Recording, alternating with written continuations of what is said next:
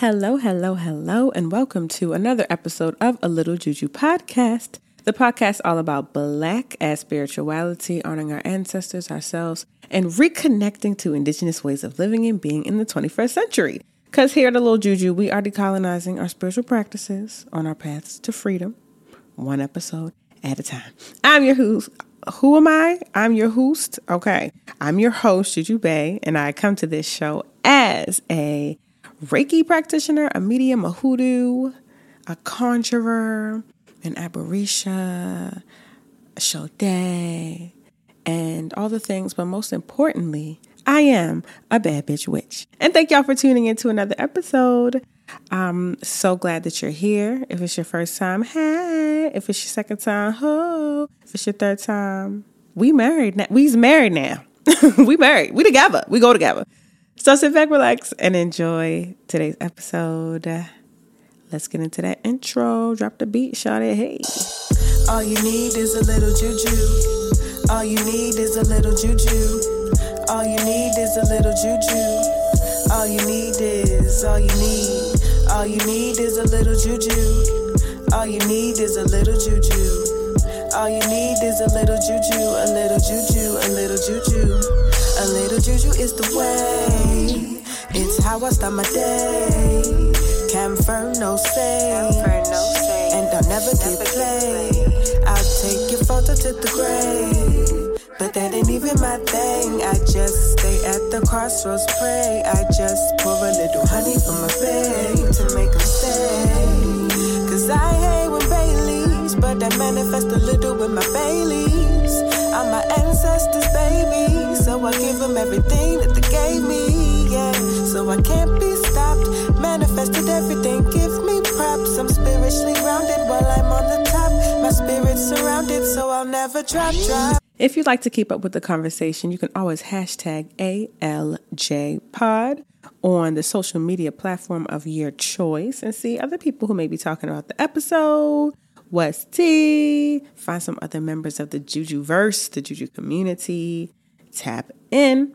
Of course, if you want to introduce me to your classes, to your school, to a workplace, I'm still doing workplace readings. Feel free to reach out to me on my website, jujubay.com, to inquire. I'm also still doing weddings, y'all. I'm trying to marry y'all. I have like 3 weddings in 2022. Love that for me. So hit me up on the site. I have a couple church announcements because it's just a lot of things that's been going on. I'm doing well. Retrograde, first of all, was a lot. I don't know about y'all, but it was a lot for me. And if you don't know what retrograde is, me either. I just know it'd be a lot. It's a lot of opportunity for good things, and it's a lot of opportunity for things that you didn't really want to think about popping back up. So that was true for me. And also had car troubles, and also my laptop broke down, like a whole thing. But we're here, okay? We're I don't know if we're thriving, but we are here. We are present, and present is good. So, ashe. But I have some really, really exciting things happening in February and so on that I love teaching. I love sharing. So the first thing that I want to talk about is Our Mental Freedom Initiative. Our Mental Freedom Initiative is an organization that is based in Baltimore, Maryland, where I'm from. Hey, Baltimore. Hey, Baltimore.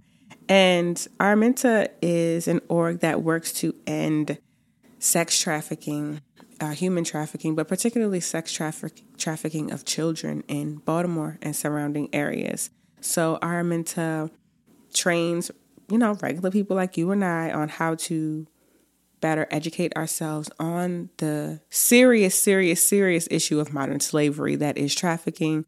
Also, if you want to be a mentor to a survivor who was trafficked, you can do that. And they directly support survivors. So besides the educational process and raising money, Our Mental works with actual people, mostly girls and women, but all genders and people in the life who are being trafficked, and through like paying any bills, making sure that they are fed, making sure that they're cared for, making sure they have a ride to a doctor's appointment, etc. And so for the month of February, I'm going to be donating a portion of the proceeds from all Juju Bay merch. So you get your Bad Bitch Witch hat and get your Ancestors Baby mug, whatever you've been eyeing. I'm encouraging you to get that in February because a portion of proceeds are going to support survivors directly. And even after that, I'm just going to be working with Our Mentor, hopefully as a mentor, but a volunteer in some way. They have free trainings. I'll put all of this in the show notes, but I really wanted to let you all know about that initiative and the sharing of finances with Our Mentor. It's Black History Month. It's Black Giving Month. It's not a Black-owned organization, but a lot of the girls and women serviced are Black because, our experiences in, it's Baltimore, poverty. So a lot of girls are young Black girls. So this is the work that I wanted to connect myself with at this time. So encouraging you all to look into them and check out the show notes to learn more and copy your merch or donate directly to them. That's church announcement number 1. Church announcement number 2 is that I have a class Back to Our Roots. I've been teaching classes along with Ahime, Aura, and Gary, my cousin Gary. And our last and final class is February. It's either 19th or 20th. I can't remember. It'll be in the show notes. My portion, I'm going to be talking about why African diasporic religions and traditions matter to us now. How can we utilize them to benefit our lives now? How are they relevant to us now? So we're going to get really into practical methods. So if you want to get that class, you can check the link in all my bios. It'll be in the show notes so that you can get a ticket. Me, Ahime, and Gary's classes are always great. That's the class that SZA popped up in, our first class, which is really, really cool. But yeah, so you'll be able to learn from all of us. Super excited about that. I also have a Hoodoo 101 class. Well, not class, course. It is a 4-week, I was about to say intensive. I don't know if it's intensive, but y'all know I get in my teacher bag if you've ever been in any of my classes. So I have a 4-week class that I'm teaching in all of March. So every Monday in March, you will get to learn with me for the Hoodoo 101 course. We're talking about everything from roots to love workings to spiritual baths to resistance. I mean, I'm going to get into all of it. I'm not going to be, sharing too many secrets because it's public, right? It's public. So we're not sharing secrets, but I'm going to put y'all there. I'm going to definitely put y'all there. So if you are interested in that 4-week course, link in bio. It is through Catlin Books. I'm so, so excited. I love talking about hoodoo. I love dedicating my work classes specifics to hoodoo. So I have that. And then I also have an Orisha class that I'm teaching. And that's actually in April, I believe. So I'll get the link to that. You'll see all the things, but I wanted to just say them because I don't think I actually told y'all yet. So yeah, those are all the classes I have. And I think that's pretty much it. I know sometimes y'all like to hear about personal things going on. I would say that there's nothing really to share at this moment. I've really just felt like I've been underwater. If I'm being honest, I've been feeling like I've just been hard to breathe, really. And I'm finally getting like a peak. I've like finally come up for a little bit of air. So I'm feeling very relieved right now and excited about things that are happening in the future. I got my reading of the year, so I'm good now. We got the abode together. The offerings and sacrifices have been laid down, so we good. It's finally opening up. Praise and honor, honey, to the Orisha. Okay, praise and honor to yeah. Okay, yeah, shun. Okay, so anywho, I wanted today to be a mini-sode. Y'all know how I be. I be rapping y'all up. Okay, with the power, but we're gonna try to make today a mini-sode because that's the intention for Black History Month, and we're moving with intention. Okay. So let's get into donations. And then I'm very excited to talk a little bit more about folklore with you all, which is super important for being Black, child. The Blackness of the Black Futures Month, Black History Month, the Black Love Month. So let's get into donations and then we'll get into the main course. All you need is a little juju. A Little Juju podcast is written, hosted, and crafted by me, Juju. And this process is a labor of love, but it is labor nonetheless because podcasting is not free. It takes time, money, and resources to produce this show for you, which is why contributions are so important. And there are a few ways to donate to the show, both monetarily and non-monetarily. So monetarily, the first way I'll mention is through Patreon. So Patreon is a way that you can contribute to the show monthly. So around the first of every month, Patreon automatically takes out whatever you choose to donate, ranging from $1 to $1 million, as many dollars as you like. And this is simply to help support A Little Juju podcast. But depending on your level of donation, you may get a few extras. I'm thinking ebooks, classes, discounts, updates, tutorials. My patrons know it's a lot of different things going on in there. And that is a wonderful way to be in a committal support system with the podcast. Now, if that's a little too much for you, you're not ready for that, understood. You can always just hit me up on the Cash App, $ITSJUJUBAE, or on Venmo, it's JujuBay, or through PayPal at paypal.me/JUJUBAE. And for the non-committal ways to donate, that is shouting the show out. Tell your family, tell your friends, tell your homie, tell your lover, tell your sister, tell your brother. Tell everyone about A Little Juju podcast who you think would benefit. Shout me out. Repost the episodes when they come out. Just help spread the good Juju gospel. Also, subscribe, rate 5 stars on Apple Podcasts. Say, I love this podcast. It's really helped me so much. Those are all the ways that I really, really appreciate and also help contribute to the show. So big shout out to my newest patients. Child, thank my patrons for their patience, yes. But big shout out to my newest patrons. We have Taylor Watson. Thank you so much, Taylor, for becoming a patron and supporting the work. And thank you so much to Danny Safi for becoming a patron. I'm so grateful for you. I'm so thankful for you. I appreciate all of the love and support that you all are giving me monetarily and showing up in that particular way. It's hard out here, so I don't take getting a coin lightly or your support, your monetary support lightly at all. So thank you. I'm sending you all the good juju that I can muster to you. And I pray that as you are sharing with me, that the energy is returned to you tenfold, 100-fold, 1,000-fold, that you have the material resources and all the resources that you need to be able to do the work that you are called to do or the things that you want to enjoy. May you have them. So thank you. All you need is a little juju. Okay, so let's talk a little bit about Anna Julia Cooper. Who was Anna Julia Cooper? You might ask. Well, I'm going to get into that. Just sit back. Okay, so Anna Julia Cooper is an author, educator, sociologist, and Black liberation activist. And she was born in 1854 or through 1859. I saw so many different things, but she was actually born an enslaved woman. So, what is dates and times when you are an enslaved person? She passed away in 1964 and she was born enslaved in Raleigh, North Carolina. Her mother was an enslaved woman. Her father her mother refused to say. So the idea or rumor is that a parent was a slave owner or the slave owner's brother, right? So she was born in sort of under that condition and being enslaved. So eventually she was freed and she enrolled in 1868 for a school for newly freed slaves. And so she spent really a lot of her life being able to be educated, which was obviously very important for our ancestors during that time, wanting to get education.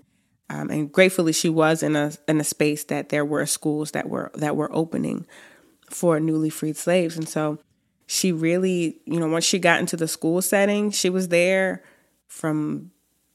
it wasn't like pre-K, kindergarten, but she was there for a few years, maybe what we would think of as like middle school through high school type thing.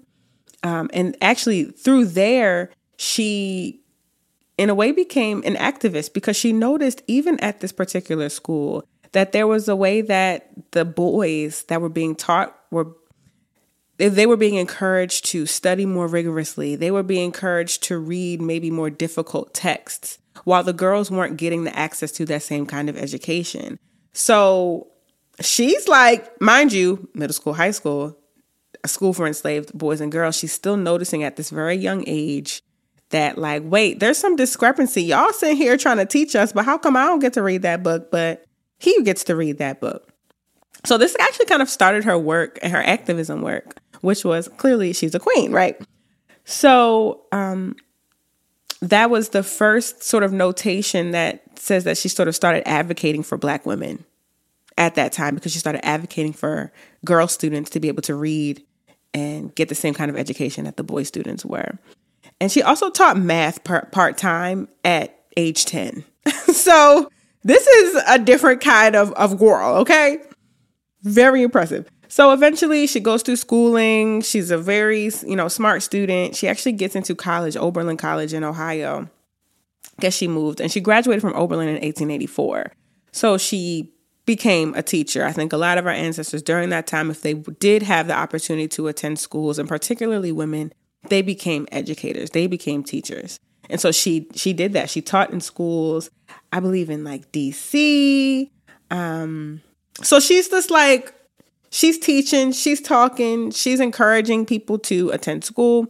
And she was also started speaking at like national conferences for colored women. She would speak at Pan-African conferences. And in 1902, she became the principal of M Street School. And a lot of the students from M Street School, particularly Black students, would graduate from high school, and she would, encourage them to go to college. And a lot of them were getting into Ivy League schools. The administrators of this school did not like that, because they're like, you got Negroes getting into Ivy Leagues? Now, a normal school would probably say, wow, this is an amazing teacher. We stand. But no, at this time, again, this is 1902. They did not want to see people going to school. They did not want to, white folks did not want to see Black folks in Ivy Leagues. And so she had a very difficult time as principal there, and eventually left. But she was very outspoken. She was a writer. And so she kind of grew as like a public speaker. She would go around and talk about Black women's rights. She would go around and talk about Black people's rights. And she received her doctorate in 1925 at 67 years old. She was the fourth woman in the country she's the fourth African-American woman to receive her doctorate, period. Her first book is entitled Voice from the South, by a Black woman from the South. And a lot of people consider this text to be the first sort of iteration of Black feminism. She's often referred to as the mother of Black feminism. So she was doing a lot, and particularly during this time frame, also being born an enslaved woman, this is very just impressive. This is just very, because the amount of difficulties that one would have had during that time was clearly astronomical. And so for her to be able to continue on with this kind of education is extremely powerful. Now, she did receive her doctorate not in the U.S. She actually got to Paris.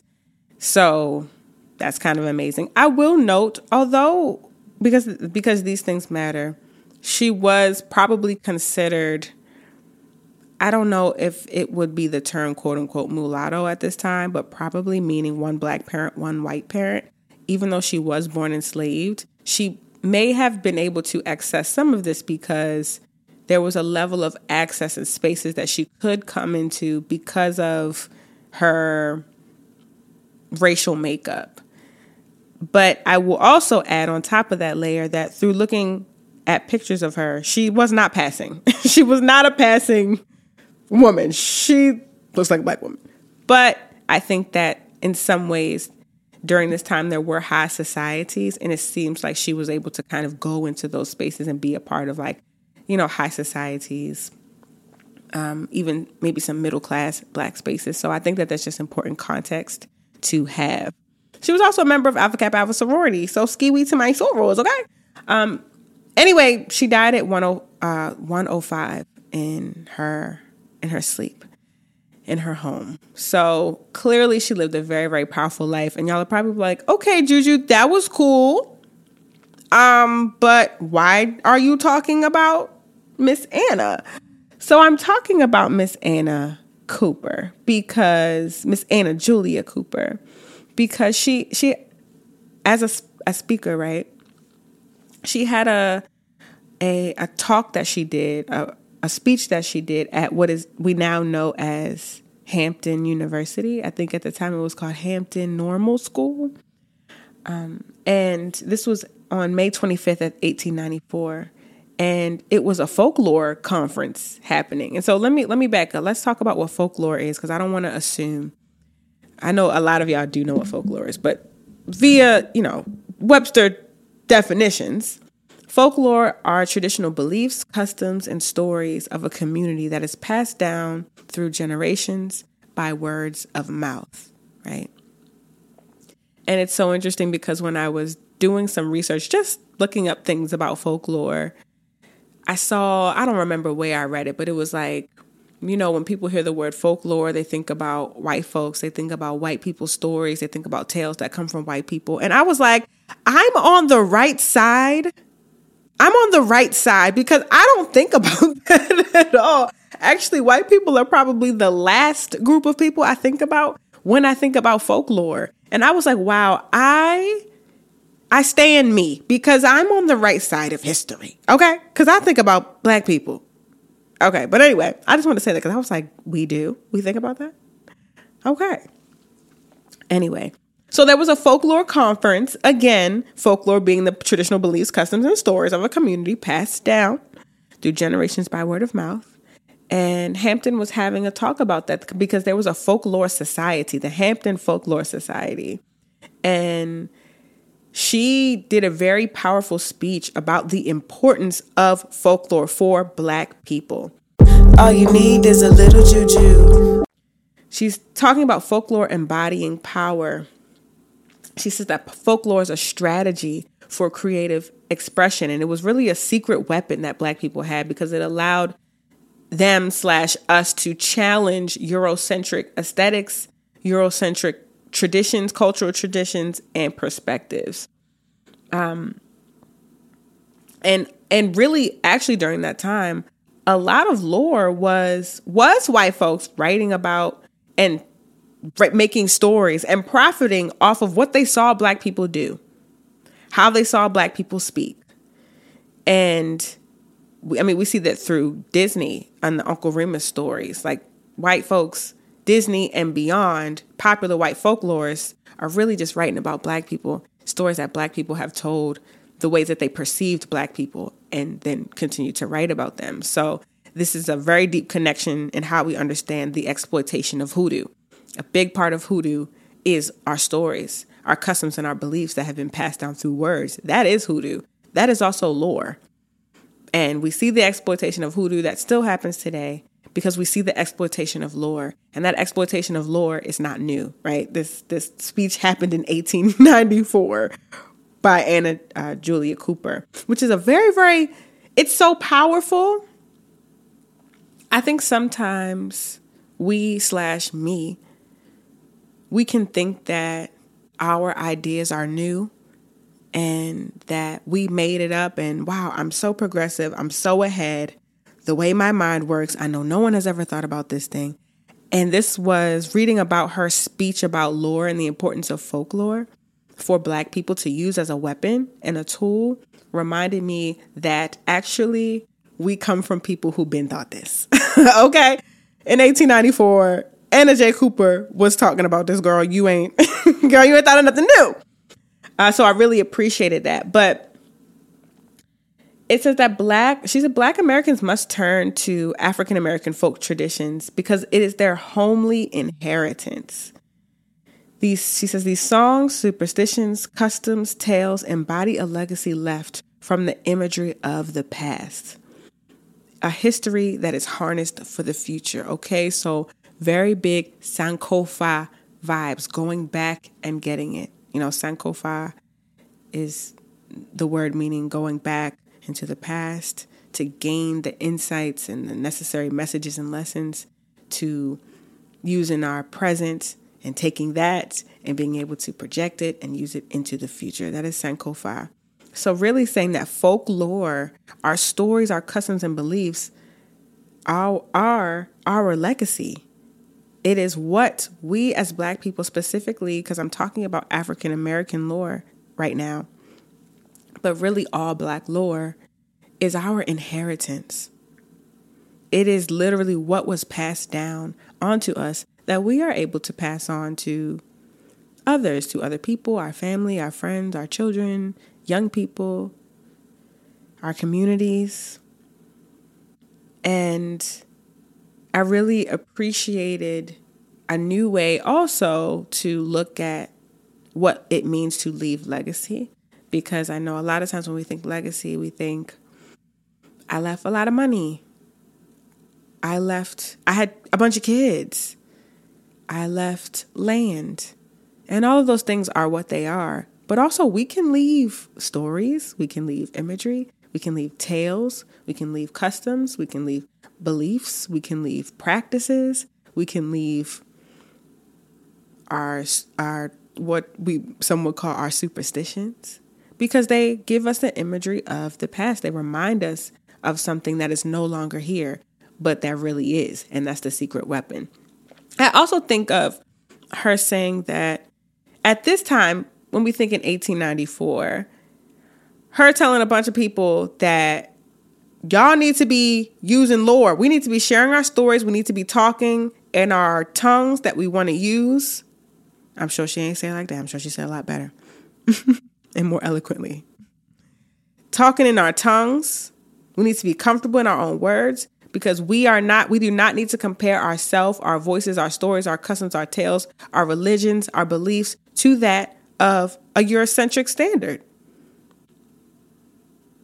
And so, though I don't think that we have to, I don't think that as Black people, we always have to keep in mind how to subvert the dominant culture and Eurocentric culture. I think we're allowed to just be, and that, what I'm trying to say is, I don't think that she's saying we have to use folklore because it challenges Eurocentric beliefs. I think she's just saying that that's just what it does. And so, I feel like I've now got my own mind in a tizzy. Let me pause. Essentially, what I took from that was, when we just do us, that is when we get free. And it's not always about trying to do things in opposition to white folks or to Eurocentric standards. But imagine hearing that in 1894. That's actually a very radical idea at that time. It's really, I don't know if I would say it's radical now, but it's still something that we need to be reminded of, to not compare ourselves to other forms of what we may deem real religion, i.e. how people say hoodoo can't fit under a religion. It can actually. What are we comparing hoodoo to say that it is not that? Or to say that it is not a belief system? Or to say that not sweeping over somebody's foot is just an old wives' tale? We say it's an old wives' tale, but why can't it be a tradition? Why can't it be rooted in something spiritual or something deeper than we understand? Or why can't it be a truth that we don't see with our eyes? There are a lot of truths that exist that we always want to have numbers, statistics, visuals. I have to see it to believe it. Some things you ain't gonna see, but you just know it is. That's what lore could teach you. That's what African and African American folk tradition and Black folk tradition could teach you. That's what oral tradition can teach you. And oral tradition is an inheritance that we gain. It is a part of our legacy, is a part of our ancestors' legacy. So when we share these stories, we're actually doing very powerful work. And I think it's amazing that she just articulated that at a folklore conference at Hampton in 1894. And her work aligned so much with the future generations of the Harlem Renaissance. She wasn't a part of that, but we see it echoed through Zora Neale Hurston's work. We see it echoed through Langston Hughes's work. And a lot of folks who were very active during the Harlem Renaissance are really pulling from Mother Anna. Okay. So I thought it was super important for me to speak about her because I'm not saying y'all didn't know who she was. I didn't know who she was. And we do speak about Zora Neale Hurston. We do speak about all of the other amazing sociologists, folklorists, archivists, historians. And like, we can also take it back. So I wanted to give y'all a little Sankofa. But yeah, so I want to leave you all with, to my Black writers, to my Black artists, to my storytellers, my folklorists, feel empowered to speak in your tongue. To my podcasters, to me, feel and be inspired and empowered to speak in your tongue.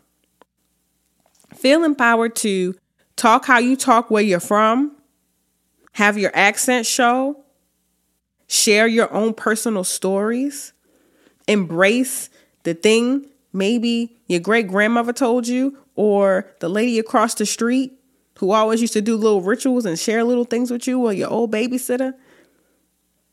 You know, keep those things alive. Feel empowered to keep them alive through your work, through your art, through your words, through your writings. Feel empowered to talk. Feel empowered to speak. We come from a legacy of oral tradition. We know so much of what we know about Black people for real because of stories. Because, child, the books is a mess. Okay, the books is lying. The history books, incorrect. The statistics be false. Because they're often not written by us. And they're not rooted in our belief systems, where we come from, what we do. So we know the truth because Big Mama told us. We know the truth because my big cousin used to share this with me. And his uncle used to tell him. And Uncle Granddaddy used to tell him. Right? So we really know the truth about who we are through our lore, which is so damn hoodoo. Okay? And I just wanted to share that with you all and to continue on with our oral tradition archives. Also, I meant to say this in the beginning before I started speaking. I pulled from different articles and research places to get this information, but particularly this article that was written by Ebony Bailey was talking specifically in like the most concise space that I saw about this speech that happened at Hampton. And so that was from the article Voice from the Past. All of it will be in there, but shout out to Ebony Bailey and shout out to the African American folklorist.com, because who knew? There's a lot of stuff on there, particularly about music. It's really like a music space, but a whole bunch of things. So shout out to them. Definitely going to do some more research into their work. But just a great resource that I wanted to tell you. I want to leave you all with some questions that I was pondering for myself, that I encourage you all to ponder as you see fit. How can we continue on in our oral tradition legacy? What stories can we share that come from our mouths that will tell a story to a future generation? So what story do you feel empowered, or would you like to share to someone, to a young person or someone in your community? And then how can we hold history with our tongues in a time where everything is seemingly documented through written word? And we love written word. This is not a oral versus writing. But I'm saying, as we come from, historically, as Black people, we come from is giving linguists, oral historians, when everything now seems to be written, produced, etc. How do we continue on in the legacy of of holding history in our tongues. So think about that for yourself if you want. Maybe talk to your ancestors about it. Because I think that, I don't know, I'm not trying to read right now, but something is coming through. I'm not really trying to open the whole portal, but we need to be talking. We need to be talking to each other. We need to be talking. We need to be sharing with our words. And some things won't be able to be written. Okay? So I appreciate y'all. I hope you all enjoyed this episode. Okay, so can I get a round of applause, please? Because the way I did not go super long. We are under an hour. Who is she? Who is she? All right, y'all. Thank y'all so much for tuning in to another episode of ALJ, A Little Juju, a podcast. If you would like to keep up with me, of course, you can find me on Instagram at ITSJUJBAE, Twitter, the same, TikTok, the same. Again, my website is jujubay.com. That's all I gotta say, child. Love y'all. I appreciate you. Thank you so much for tuning in. And remember, all you need is a little juju. Adios. Crossroads pray. I just pour a little honey from my bed to make them stay. Cause I hate when Baileys, but I manifest a little with my Baileys. I'm my ancestors' baby, so I give them everything that they gave me, yeah. So I can't be stopped, manifested everything, give me props. I'm spiritually grounded while I'm on the top. My spirit's surrounded, so I'll never drop.